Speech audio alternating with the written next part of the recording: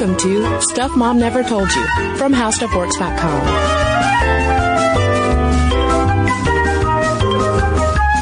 Hello and welcome to the podcast. I'm Kristen. And I'm Caroline. And we are going to talk all about the clitoris today, ladies and gentlemen. Everything you never knew that you wanted to know about the clitoris will be revealed in this podcast. That's right, in a safe for work format. Very safe for work, yeah. Caroline and I learned lots of stuff along the way, and I think it's important for everybody to learn more about the clitoris, which, by the way, can we just start off with one fascinating fact? Please. The clitoris itself, just the visible part of it outside of our bodies, contains 8,000 nerve endings. That's more than twice on the head of a penis, guys. Not to make you jealous, but not to toot our own horn. I feel like this podcast is going to be full of euphemisms. It might be, but let's, we got a long way to go before we get up to those 8,000 nerve endings. That's right. Let's go back in time, Caroline, shall we? Toodle-doo, toodle-doo. Yeah, we first want to talk about where this word came from. What does it mean? And it actually didn't originate until the 17th century, which is interesting. This word has not been around forever. But it was coined from the late Greek word clitoris. And I assume that we will get some correction letters if we mispronounce the following Greek words that we're about to say, because you might not know this, but I am not Greek. Yes, and nor am I, Caroline. And that's clitoris with a K. And there's a word klein in Greek, which means to sheathe, also to shut. So it might come from that because of the reference to the clitoris being covered by the labia minora. And then there's also, though, a related Greek noun form, kleis, which has a meaning of a key, latch, or hook to close a door. Mm-hmm. And then there's another Greek word that it could come from that is a variant of the word meaning side of a hill. It's related to the verb to slope from the same root word as climax. Hey, Caroline, I think that one is my favorite, although there are some ancient medical sources that also say that there is a Greek verb clitorizing that means to touch or titillate lasciviously, to tickle. Well, Kristen, speaking of tickling, the Germans have my favorite slang word for the clitoris, which is der Kitzler, which means the tickler. Yes, indeed. Yeah, and even just the slang clit originated in the 1950s, although I have a feeling that whoever was in the 1950s saying the word clit was probably just scandalizing everyone. So scandalous. So there's a little background on the word clitoris, why we call it the clitoris. But let's go back in time as well and cover some clistery. How did we even figure out what this clitoris is all about? I mean, obviously, women were probably figuring out what this clitoris was all about for a long time, women weren't exactly prominent members of the medical field until more recent history. So let's start in 1559 with one of my favorite characters in this episode, an Italian anatomist, Realdo Colombo. Yeah, so of course a man would claim to have discovered the clitoris. And I like that his last name is Colombo, Kristen, because if his name were in English texts around that time, it would have been Columbus. And so I just like the idea, the parallel between like Christopher Columbus claiming to have discovered the New World when really there were already people there. And then you have Realdo Columbus claiming to have discovered the clitoris when plenty of women were already there. So he's the Christopher Columbus of the clitoris. Clitstopher Columbus, if you will. God, I wish we had art to accompany this episode of these explorers and these scientists. But anyway, so, yeah, he's this anatomist who says that he discovered it, and there were some researchers at a New Zealand university who were like, no, it was already quite known to Greek, Persian, and Arabic writers on medicine and surgery, albeit with misconceptions about its function, which I also think is funny because it's like, why are we talking about a body part in terms of who knew it first? But that's not to say that Columbo/Columbus didn't actually make some sort of contribution to the understanding of what it was. Yeah, he was an anatomist, and he did provide these really detailed drawings based on human dissection of the clitoris, and he was one of the first to describe its physiological properties. And although he did think that it produced a type of female sperm, and he wasn't really a big fan of the clitoris. He called it the amor veneris, meaning like the mound of love. So he was also very much focused on the pleasurable aspects of the clitoris. So although Columbo did mistakenly claim that he was the first one there, at least he liked it. Yes. Not everybody can say that. He liked it, but I mean, I think his whole he was far from the only person who thought or posited that the clitoris produced some type of female sperm or played some role in procreation. But I think he's unique in the fact that he also really dug it. Yeah. Other medical or scientific writers at the time were like, well, we think that it could produce sperm and contribute to procreation, but we don't like it. Well, if you go way back before Columbo to, say, Aristotle, he wasn't really talking all that much about the clitoris, but really, this is when you have the idea of women being just mutilated men. Our clitoris is really just a vestige of what should be a penis. Yeah, it makes me think of that song from The Little Mermaid, Poor Unfortunate Souls. Like, that's kind of how Aristotle and Hippocrates saw women. So, yeah, Aristotle just thought that there were adverse uterine conditions that basically turned what should have become a beautiful, functional penis into an underdeveloped and sterile stump of a clitoris. And Hippocrates, the old Greek father of medicine, described women's genitalia on the whole as just our shameful parts. So thanks a lot. And he acknowledged that the clitoris existed, but he just thought it was a random protrusion. He referred to it as the columella or the uvula, possibly because it resembles the uvula in our throats, a little punching bag that you see if you open your mouth. Well, obviously, I mean, the uvula definitely doesn't contribute to sex or procreation, so why would this tiny protrusion have anything to do with it either? Greek physician Cyrano of Ephesus also does acknowledge the clitoris exists.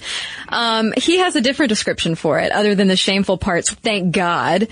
He says this small formation is called the nymph, because it is hidden underneath the labia, such as young brides under their veil. No.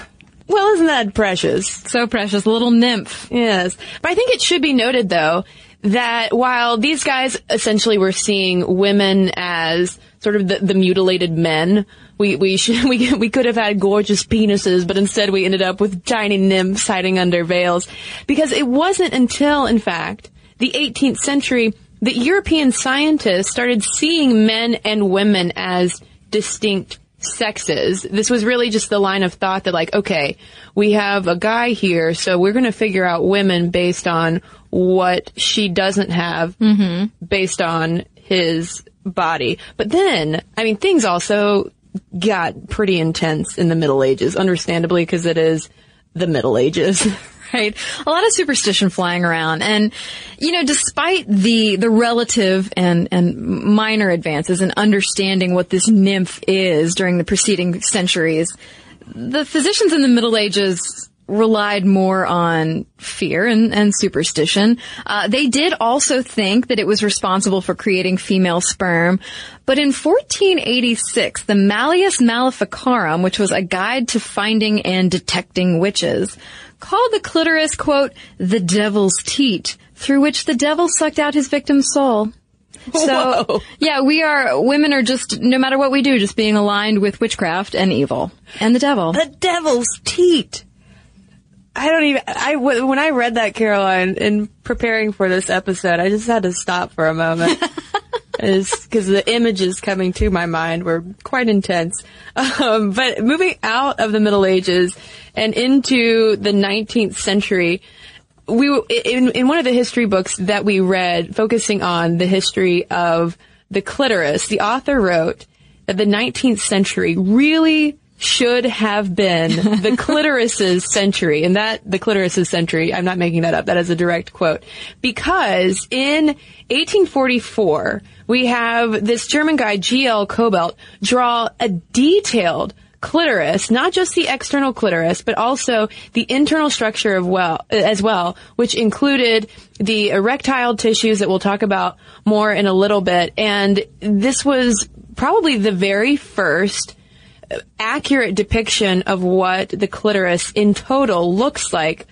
But it turns out that the 19th century and moving into the Victorian era was not such a great time for the clitoris. Well, I mean, you also had to grapple with the general fear that people had about women in general, specifically and especially women's sexuality, because God forbid a woman actually want, crave, or enjoy any type of sexual behavior. So it was also kind of just assumed that in general, women were passionless. They didn't have a sex drive. They were just basically sperm vessels. And that if a woman did have a sex drive, she was considered hysterical and she'd have to go to see a doctor and get treatment. And that treatment was a vibrator.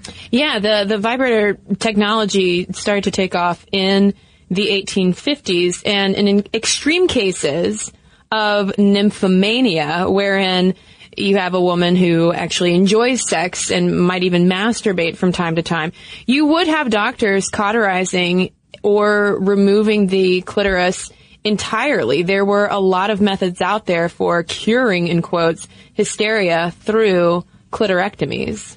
Yeah, I mean, I think that's such a scary but very clear illustration of how women's sexuality was viewed. The fact that it's so abnormal for a woman to like or want sex that it's like, if she does, oh, we better take off the parts that make her enjoy it. Well, and there's still clitorectomies that are going on as well in different parts of the world. You hear about this when people talk about female genital mutilation or female circumcision. This was also, we usually today, probably in the U.S., think about it happening in faraway countries such as Sudan, but this was happening also in Victorian era America. Right, but during this period, some people were all about the clitoris. They understood that it served a great purpose. In 1852, for instance, Dr. Jules Guillot wrote a book about sexuality that wasn't actually published until 1888, 10 years after his death, because it was so scandalous. And he wrote that there exists an immense number of ignorant, egoistic, brutal men who do not bother to study the instrument that God has entrusted to them. Oh, well, and one of those arguably egoistic and brutal men was likely Dr. Isaac Baker Brown, who was president of the Medical Society of London in the 1860s. And in 1865, he published what became a widely circulated medical book that put forth his ideas for curing insanity, epilepsy, hysteria, and catalepsy, all through clitorectomies. Yeah, and it's interesting to read about people's views from this time period, because we have Dr. Pierre Garnier in 1891 who was definitely not a fan and didn't believe that the clitoris could or should contribute to any type of sex life between people, or solo sex lives at that. He said that to claim that this minuscule apparatus, which is most often an insensitive little button, so long as it has not been touched or artificially manipulated, is the most active erogenous center, is to implicitly accuse all girls of once having resorted to masturbation or of one day becoming debauched. So, I mean, right there you have this doctor who's basically saying, the fact that you are even insinuating that it is part of sex, part of sexual activity, can make someone enjoy sex, that's implying that our beautiful, fragile, angelic, nymph-like women, that they're debauched. Well, it's telling, too, that quote came in 1891, which is a few years after something really important happened in the medical history of the clitoris, because in 1884, doctors were able to see procreation, the sperm fertilizing the egg, on a microscopic level for the very first time. And they realized that, okay, there's no such thing as female sperm, like the lubricant in a woman's vaginal canal has nothing to do really with, it doesn't have any kind of fertilizing qualities, and it doesn't come from the clitoris. And oh my God, the clitoris has absolutely nothing actively to do with reproduction. So, why should we even care about it? Well, why should we care about it? But also, oh God, you mean women have something on their bodies that is just for sexual pleasure? Exactly. And so not only did they demonize it, because that means if you're messing around with your clitoris, that is because it gives you sexual pleasure. Therefore, you are debauched, as Garnier wrote. And then also medically, they were like, oh, well, we don't really even need to study it because it's useless. It's like the appendix of the vagina. Thank God it can't explode. Ideas about women's sexuality, though, it's not like they were so much better when we get into the 20th century. Around World War I, there was this case of a dancer named Maud Allen who was essentially attacked for existing outside social norms, sexual norms, and of course by that I just mean, you know, she had sexuality and danced. She was an exotic dancer who attracted a lot of attention because during this period, that was very scandalous. It also so happened that she was a lesbian. And this sensational libel trial in Britain exploded around Maud Allen when she brought a libel suit against this guy named Noel Pemberton Billing, who was an editor of a right-wing journal, The Imperialist. And The Imperialist was claiming that there was this black book of 47,000 World War I British turncoats who had been turned gay by the Germans. And since Maud Allen was a lesbian and was also performing in Oscar Wilde's Salome, there was this item in The Imperialist about if you went to see Maud Allen dance her highly erotic, at the time, dances in this production of Salome, that you would be among some of those British turncoats. And he headlined this little news item, "The Cult of the Clitoris." Yeah, which is funny to see this anxiety, this deep, deep anxiety, which I get. Social norms, gender norms, war, all of this good stuff going on. It's quite a melting pot of you know, all these things getting stirred up. But Maud Allen was so popular that they had to continue adding shows. And she was so popular, not just with gentlemen who were coming to watch her dance in such a seductive fashion. I mean, women, socialites, mothers were bringing their daughters to see this woman perform with their own set of binoculars to further examine her dances. So, I mean, that's got to be anxiety-inducing for a guy like Pemberton Billing, who, you know, he's like, oh my gosh, society's changing. Women are going to see women dance.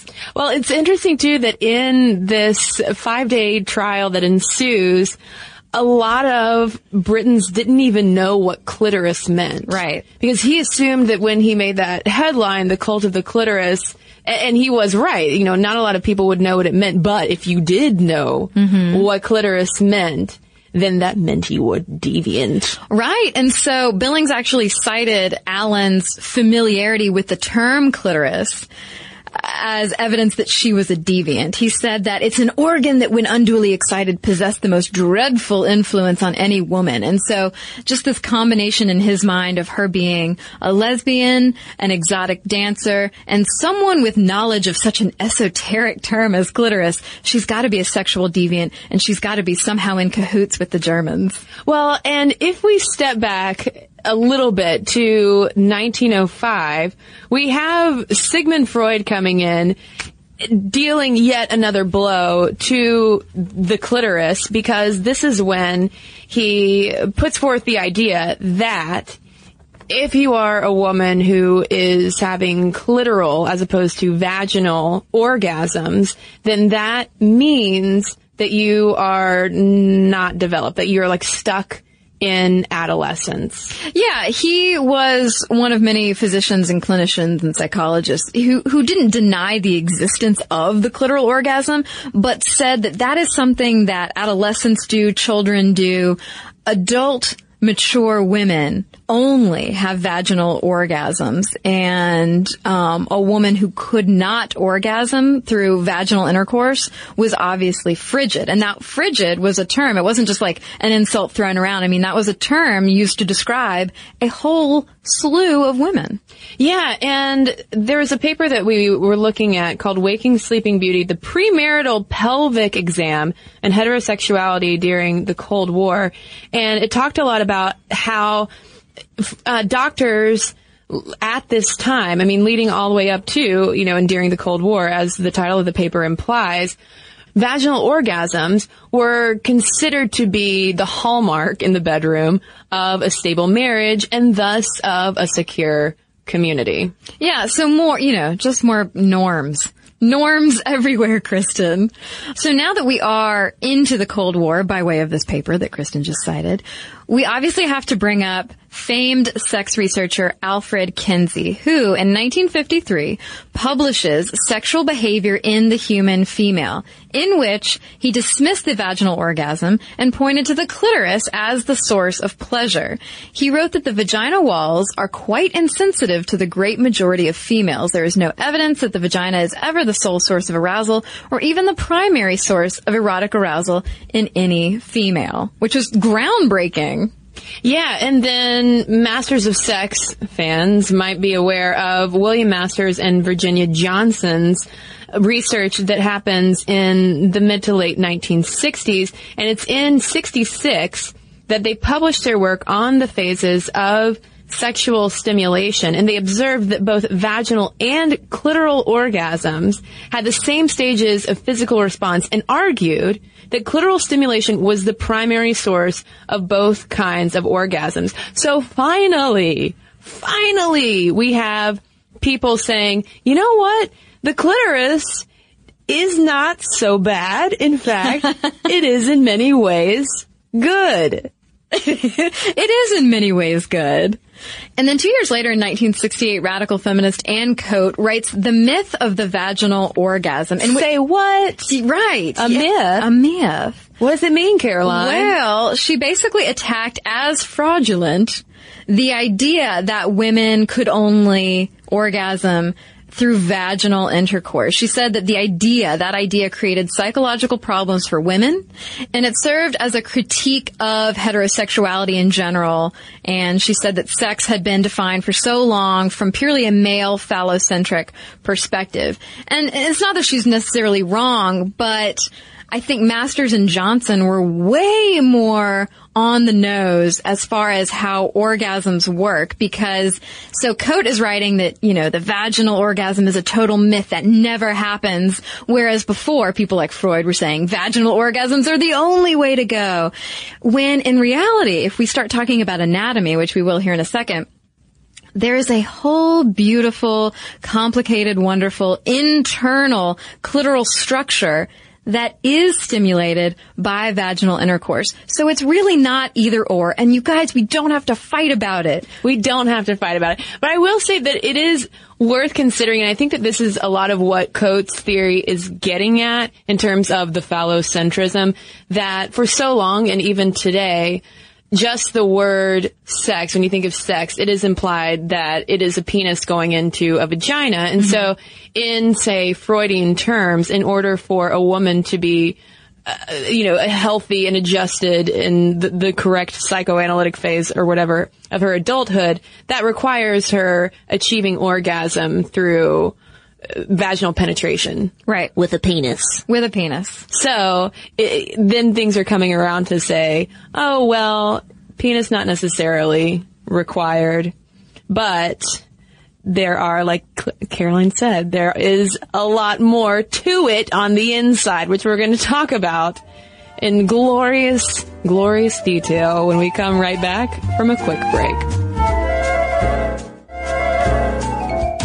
right, so Kristen and I hinted at didn't hint, we told you flat out that there's a fabulous internal structure going on with your clitoris, and, you know, my whole attitude reading about this, the history of the study of the clitoris and the history of the science of it, I'm like, this poor body part. It gets no attention. And it's really not until the late 20th century that people even start going, should we look inside there? Should we figure out what's going on up in there? Because it turns out that all we see on the outside with the hood and the glands, that's gland, not gland with a D, is but the tip of an iceberg inside of us. Although iceberg kind of lends itself to frigid, so that might not be the best analogy. It's the tip of something fabulous. How about that? That's right. So in the 1990s, researchers performed an MRI that revealed a very elaborate structure to the clitoris, most of which is internal. And in 1998, urologist Helen O'Connell described the, quote, clitoral complex, the important internal clitoral structures and their dimensions, in a groundbreaking Journal of Urology paper. And it should be noted, too, that there had already been MRIs of the internal structures of penises that had been done in the 70s. And finally, in 1998, O'Connell's like, oh, can we please apply the same technology to look inside the vaginal structures to see what's in there? Because, oh, surprise, there's all of this stuff. Yeah, and in a 2005 paper, O'Connell criticized typical textbook descriptions and illustrations, saying that there is no way that you can give an accurate portrayal of all of the amazing things that are going on inside a woman in their clitoral structures by just showing a single plane. You know, you've seen this in textbooks. It's just like the side cut of like, here's the uterus and here are the ovaries, there's the vagina and the butthole. But there's a whole like amazing sculptural structure going on inside us. Who knew? And to give you an idea of the scope of this clitoral complex that Caroline and I are about to jump out of our seats with excitement discussing. It contains at least 18 distinct interacting functional parts comprised of muscular, erectile, and sensitive tissues. And this is what in 1884 G.L. Cobalt had drawn. But it took from then until the late 90s and the early 2000s for us to come back around to it and really give it its due. Right, and adding to this modern science of the clitoris, in 2009, surgeons Odile Buisson and Pierre Foldes produced the first complete three-dimensional sonography of a stimulated clitoris, because this is important too, because there's different stages of our genitalia if we are aroused or not, or having intercourse or not. Things don't always look the same in one stage or another. So they actually did this research over a couple of years without any major funding. So that should tell you about how people view the clitoris and women's sexuality and genitalia today as well. Anywho, they were actually going in search of this G-spot that you might have heard of, and they ended up just finding all of this other beautiful stuff during the search. Yeah, and it turns out, based on what we now know about the structure of the clitoral complex, which we'll go into more detail in just a second, but the G-spot might simply be where the anterior vaginal wall makes contact with the internal clitoris. It's not necessarily this magical spot, one spot, and that's it, sort of in that two-dimensional way that we often think of, but rather it's the convergence of all of this stuff. I wish I had a more elegant word than stuff to describe it going on inside of us. Yeah, so let's talk a little bit about that stuff. So we have the glands S, which is what you see on the outside. It's what people call a button, but which is really like an iceberg, but not an iceberg because we're not frigid. It's our little hill. It's our little hill. That's right. The tickler. But so, okay, here's basically a rundown. We're going to do our best to describe this with words, but I recommend that you look it up for an image. Go to stuffmomnevertoldyou.com cliteracy.com, there is a blog post up called A Brief History of the Clitoris, and it contains a picture of exactly what we're talking about, and it is safe for work. Oh, excellent. Yes. Well, because the structure kind of looks like an awesome little inner tube with some shoots coming off of it that's around the vaginal canal. It reminds me of an airplane neck pillow. Perfect. When you blow it up? Yeah. Yeah. It's inflatable. Yeah. So, the glans, which is what you see on the outside, is attached to that internal structure, which we're just crazy about. And that internal structure is made up of two corpora cavernosa, which is erectile tissue, that encircles the vaginal canal. The corpora cavernosa then splits to form two what are called crura, or it's more erectile tissue that forms a wishbone shape. And at rest, they point toward a woman's thighs, and when erect, they stretch back toward the spine. And then near each of the crura on either side of the vaginal opening are the clitoral vestibules, and they're actually up under the labia majora, so inside the labia majora, and when engorged, they cause the vulva to expand outward.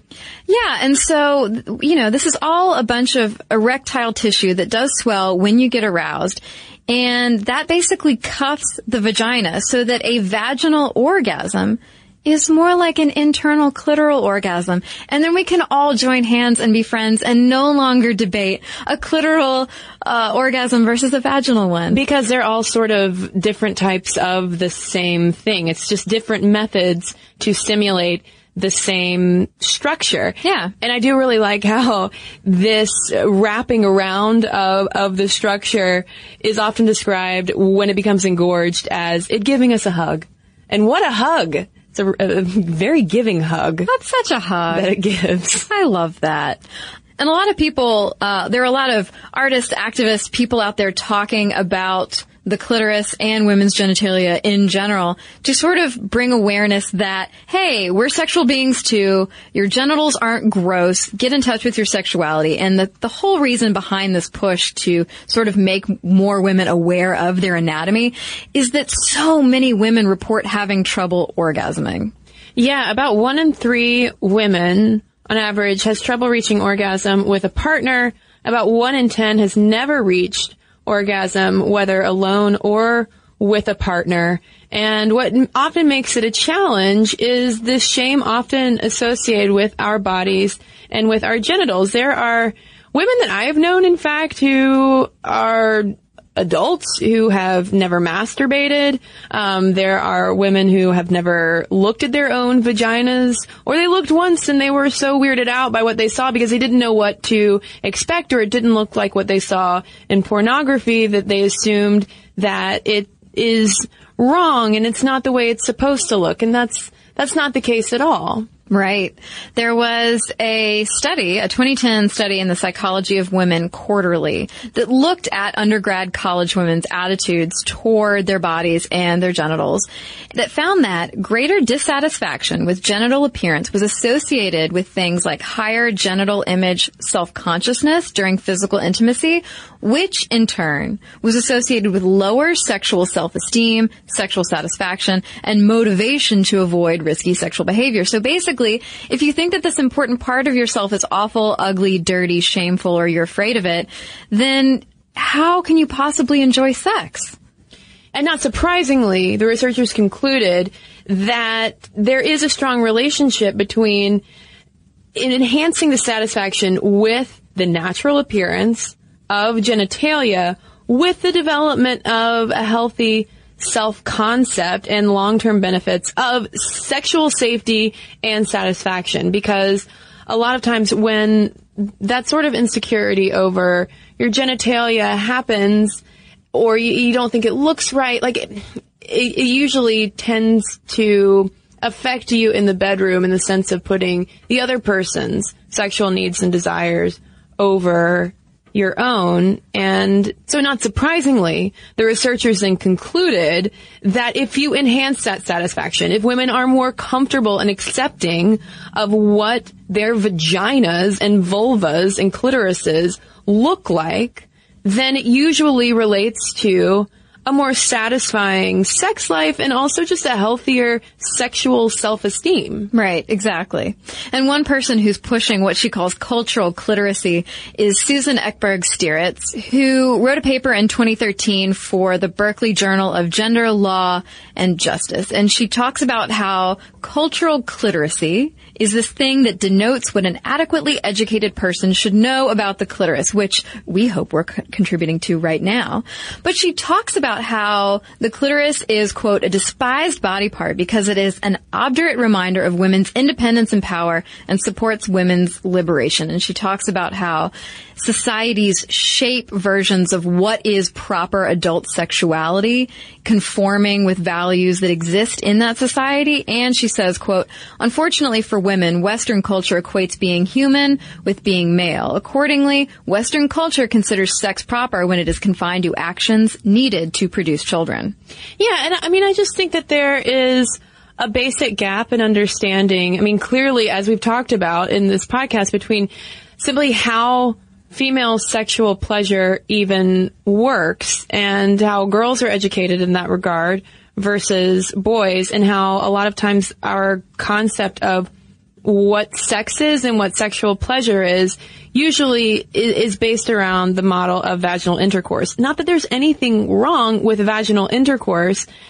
It's just also important for girls and women to understand that we have this part of our bodies that has, like you said, nothing to do with reproduction whatsoever. Mm-hmm. It is there purely to facilitate pleasure, and that's nothing to be ashamed of. And being curious about it is nothing to be ashamed of. Right. And exploring it is nothing to be ashamed of either. And if you want to check out the ways that maybe other women are trying to raise cultural cliteracy awareness, you should check out New York artist Sophia Wallace, who in 2012 launched a multimedia project called Cliteracy. And it includes all sorts of art installations and even a clit rodeo where you can ride like a bucking bull at some sort of honky-tonk bar. You can ride a giant golden clitoris. Yeah. And so I do wonder if anybody's actually seen that, like gone to it and participated in this art movement. To ride the clitoris. To ride the clitoris. Well, and also, I mean, that looking at this might sound crass, thinking of, oh, well, riding the clitoris, what of that? But the sculpture that she created for this, of that engorged internal structure, will give you a sense of the extent of the size of it as well. I mean, it's not, the external glands is so diminutive compared to... It's a nymph. Yeah, it is rather a nymph compared to the powerhouse that is inside of us. So, I mean, if we sound like we're super high on clitoris knowledge, we are, because it's incredible to learn about these things inside of us that really, it's taken us this long to really begin to figure out. Right. Well, I feel like there's just such a general societal fear of, and always has been, of women's sexuality and independent sexuality and a desire to want to have sex and enjoy it. And I feel like that has definitely contributed to sort of men being afraid of learning more or knowing more or caring about women's both their physical structures and their sexual excitement. But it's also contributed to plenty of women being afraid to learn more about it. And so I'm glad we could talk about it. Yeah, and I just wanted to add one final note about that surgeon, Pierre Foldays, that we mentioned, who in 2009, along with his research partner, Odile Buisson, produced his first 3D ultrasounds of the clitoris.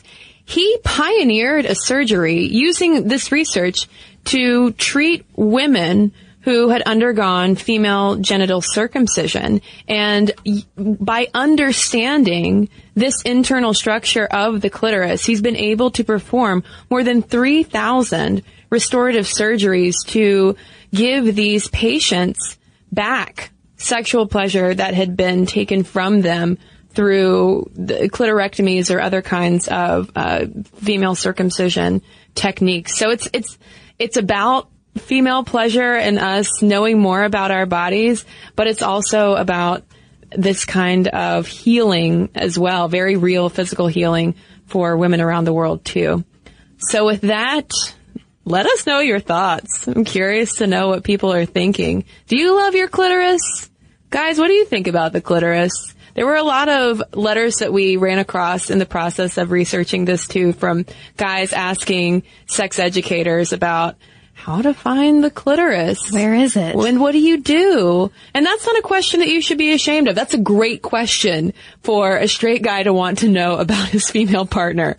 So, and also side note too, when it comes to statistics about women reaching orgasm, there was a recent study that found that lesbians tend to achieve orgasm more regularly than straight women, possibly because women might be a little more acquainted with the clitoris. Imagine that. Imagine that. So, with that, I have finally no more final thoughts. Email us, momstuff@howstuffworks.com. You can also tweet us at momstuffpodcast and message us on Facebook. And we have a couple of messages to share with you right now.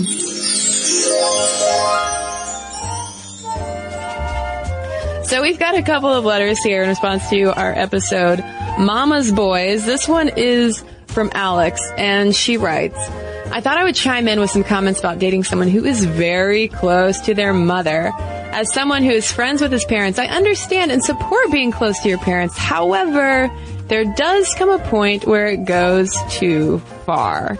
My best example of this going too far would be after we had been dating for well over a year. At this point, he was still spending more of his free time and weekends with his mother than he was with me. Yes, I know, great relationship. So this one week, he was only going to be free for one night on Friday. So after getting off work 4 hours late, he finally makes it to my house. Not more than 5 minutes after getting there, he gets a call from his mother. So going into another room to talk to her for 15 minutes, he comes out and says he has to go to his mom's house. Concerned, I asked, what's wrong? This being the one night we will see each other for a week. Apparently, his mother had a bad date and is feeling insecure. I could probably dredge up more stories on the same thread as this one, but this is definitely a gem of a story, especially since it hits both of your requests for stories about dating mama's boys, bad stories about dating mama's boys, and the stereotypical gay mama's boys. Definitely enjoying the podcast and keep up the good work. So thanks, Alex. All right, I have a letter here from Rachel. She says, my primary partner, I'm polyamorous, is definitely a mama's boy, and even though his mom and I don't really see eye to eye, I'm really glad for his less macho leanings. My partner's mom fled Europe to get away from his dad and raise my partner and his brother as a single mom and immigrant. As should be expected, both my partner and his brother have a lot of love and respect for their mom.